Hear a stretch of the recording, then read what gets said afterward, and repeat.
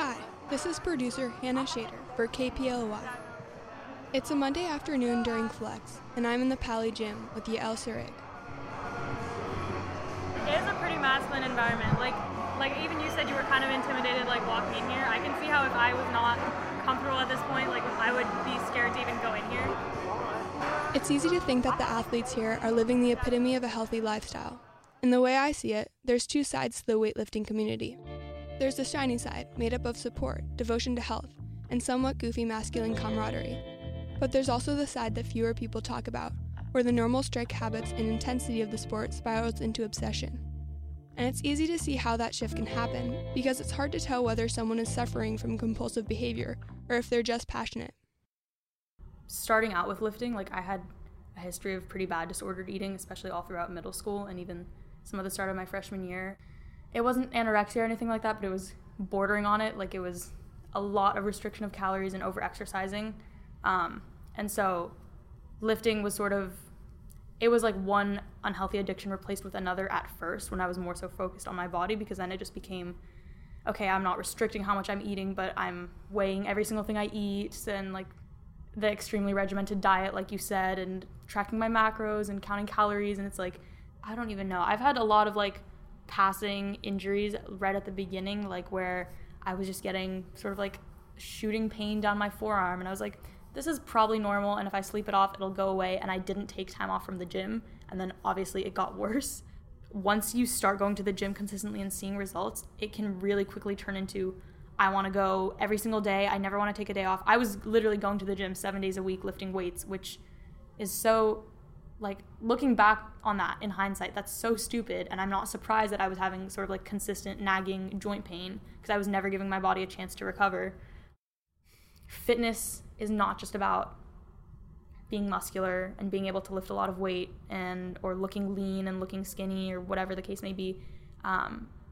Fitness includes your mental health as well, and if it's not something that's contributing positively to your overall health, then it's something where you need to reassess and see if you can change those behaviors, and if not, then it's not a sport that's for everyone. As I've focused more on strength, it's become a healthier relationship with food. If you're worrying more about performance, you're less likely to border on that obsession with food, because I think food obsession comes with body image obsession, and you're less likely to be obsessed with the way your body is looking if you're satisfied with what it's doing. But what can happen if weightlifting does become an unhealthy coping mechanism for poor body image? In the weightlifting community, a name has been coined for the addiction to getting muscles: bigorexia. In the medical field, people call it muscle dysmorphia. I talked to Wendy Sterling, a certified eating disorder dietitian and specialist in sports dietetics, to better understand the condition. I would say far and away most gym users are probably realistic about their exercise and can exercise responsibly.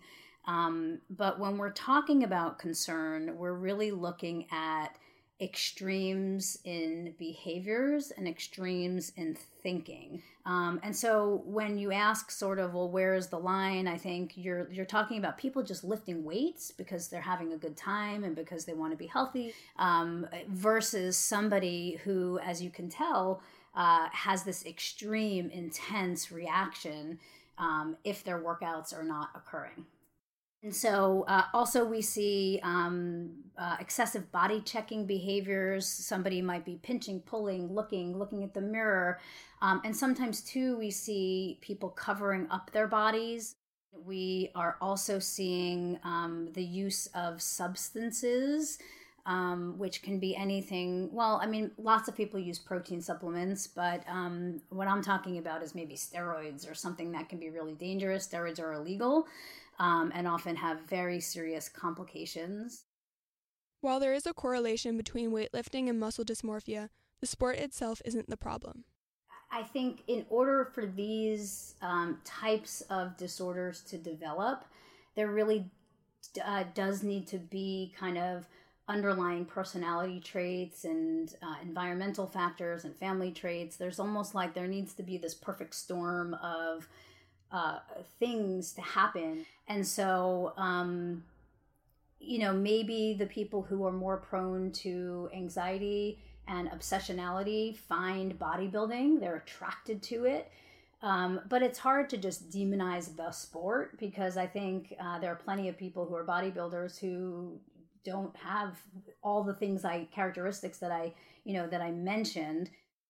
I think you're more likely to get into it if you're more of a compulsive person. Like, I'm a very ritualistic person in some ways, and like a perfectionist. And I think a lot of the messages that you hear in that world, like, it's not about motivation, it's about discipline. You just go every day, rest when you're dead. Like, a lot of that kind of, you're either giving 100% or you're giving 0%, lends itself to people who have that compulsion, and it's just, I'm just going to step in and I'm going to do it and I'm going to get it done.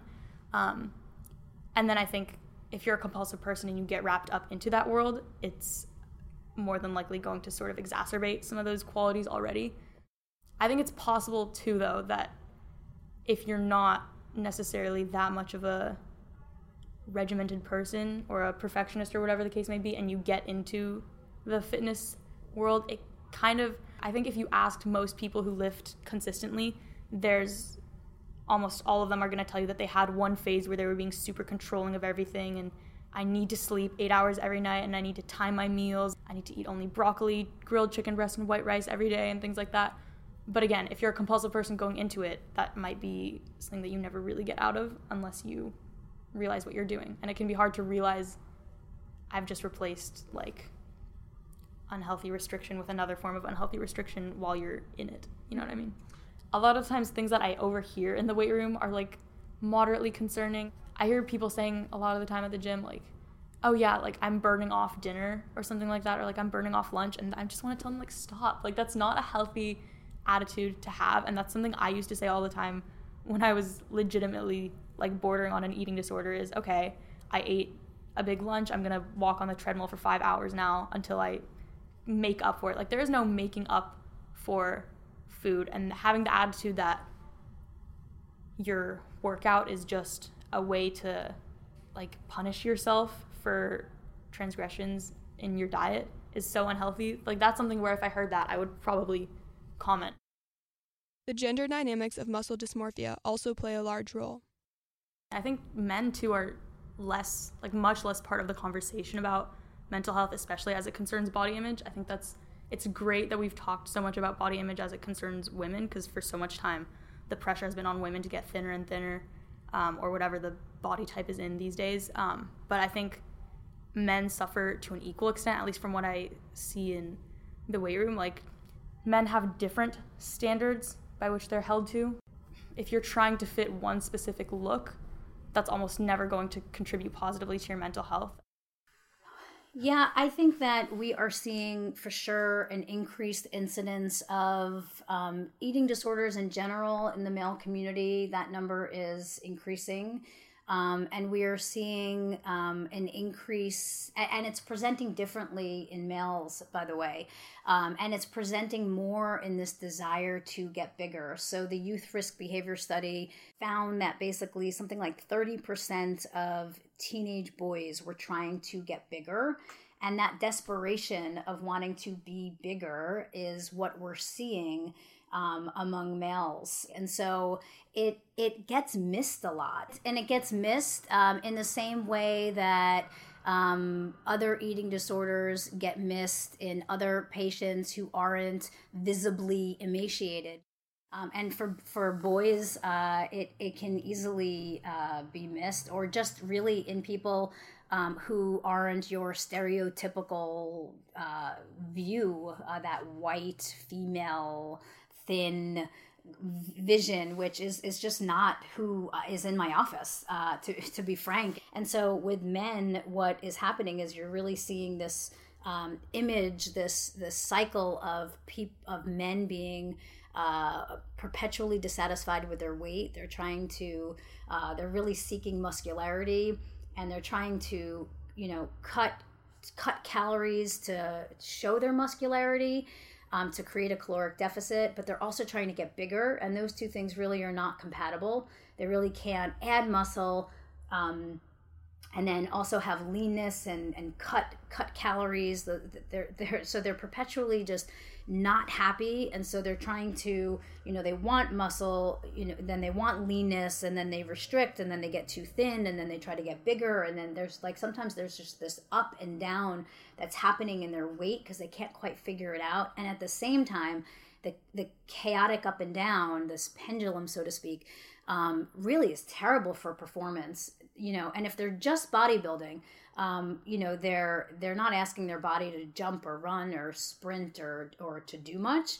And maybe the performance detriments aren't as obvious. But if these bodybuilders are also trying to play football, or they're also trying to do baseball, or they're also trying to, play basketball, it's very obvious. They're often fatigued. They don't have very good stamina. They can't get through practice. And so it can be pretty frustrating. So what can you do if you think that someone around you might be suffering from a problem like this? I think coming at it from a place of love and support, without coming at it from a place of criticism, is always a good angle. People often know that they are suffering and that they're not happy and that they're not enjoying their lives when it comes to that point. And encouraging people to get some help and check in with a therapist, a psychologist, perhaps even just checking in with a pediatrician to see if their heart rate, their blood pressure, vital signs are in an okay place. I asked Yael, as someone who actively encourages people to start weightlifting, if she ever worried that someone might take her advice the wrong way and that she could be inadvertently causing unhealthy habits. Yeah, I think about it a lot, just because that's probably what I dedicate myself the most to outside of school, and I think you can't be really into the sport without having like the body stuff that comes with it. I don't know. I mean, I always say, like, with barbell club and everything, I always said, like, my mission is to get a barbell in every woman's hand, but like to go along with that means being aware of the types of attitudes that come from it. And like, I consider myself a pretty like rational person, and I fell into so many of those traps as a beginner. So like, it's hard to say I want everyone to start doing this, and at the same time knowing like that's going to introduce a lot of probably unhealthy behaviors in people. I think people have this notion that once I start lifting, I'm going to get my dream body and then I'm going to be happy, and that never happens because you're always just going to move the goalposts. And even introducing yourself into that world where everything you do is related to your body and to some extent what it looks like.